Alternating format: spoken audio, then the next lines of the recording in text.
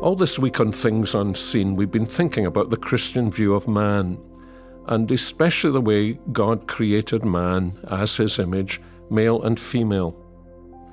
Today I want us to notice a pattern that's embedded in this biblical account of our original creation, and I'm not the only person to notice this. It's that Adam was created to be the prophet and the priest and the king of creation. Marvelous dignity. A prophet is someone who speaks God's word. I think people often think of prophets as men who foretell the future.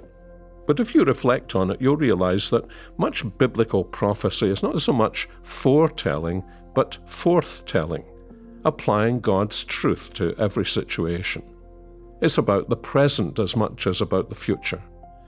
So in the Genesis narrative, we find Adam being called to the prophetic task of naming the animals, and of course, to pass on first of all to Eve, and then to his family, what God had revealed to him.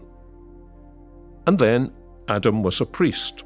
Again, we tend to think of a priest as someone who makes a sacrifice for sin, and that's true.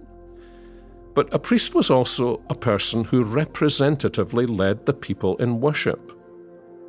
Adam, in that sense, was the priest of the original creation, the one who supremely and representatively led and expressed the worship of God that the whole animal creation expressed in their own beautiful but limited way. And as you may know, the later tabernacle and the temple were built in a way that reflected the beauty of the Garden of Eden. And the Levitical family had the responsibility to look after them.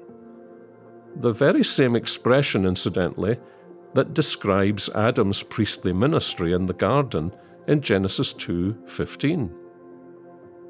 And then, most obvious of all, Adam was called to be the king of creation. He was explicitly given dominion.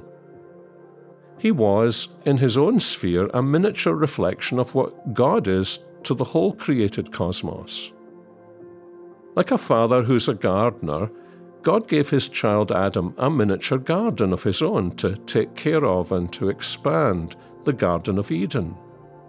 Adam and Eve, and presumably their family line through the generations, were to extend that garden until it filled the whole earth with beauty and order. And perhaps if there had been no fall, Adam and his many descendants would have discovered modern technology much more quickly than the human race has actually done. But in any event, Adam was king. Authority on earth was given to him, and he was to express it lovingly, creatively, as creation's prophet and priest, as well as king, and to do so to the ends of the earth. But then what? Well, he was a human son of God, a child of God. So surely he would have come to his heavenly Father, leading the whole created order as its prophet, priest, and king, and said to his Father, "Father, we've finished the work." And then, like a child, would have handed it all back to God as the love gift of an obedient creation. That reminds me of the first question and answer to the Shorter Catechism. Adam was made for God's glory and to enjoy him. And the picture we're given in Genesis 3 is of the Lord God walking in the garden in the cool of the day, calling out, "Adam, Adam, where are you today? I'm here." And that invites us to think of a daily conversation between the Father who has been upholding the whole cosmos and the human son who has been working away at his own little garden. What have you been doing in the garden today, Adam? How much more have you and the family expanded it? Alas, we don't know how it all would have developed. The fall intervened.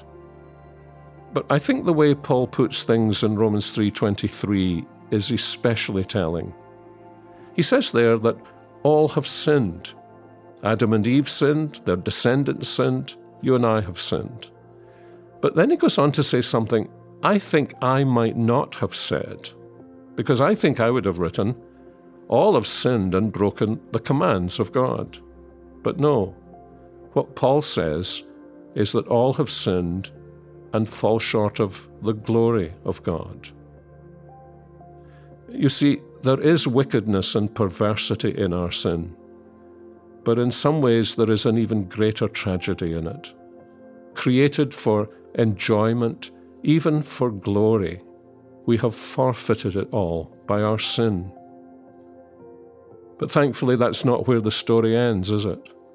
Because another prophet, priest, and king has come, a better one, the proper man whom God himself hath bidden. And he has dealt with Adam's sin and ours. He has finished the work his Father gave him to do. And he is able to restore us to the pattern God originally intended for us. And one day he will cover the entire cosmos in his glory. Thanks be to God.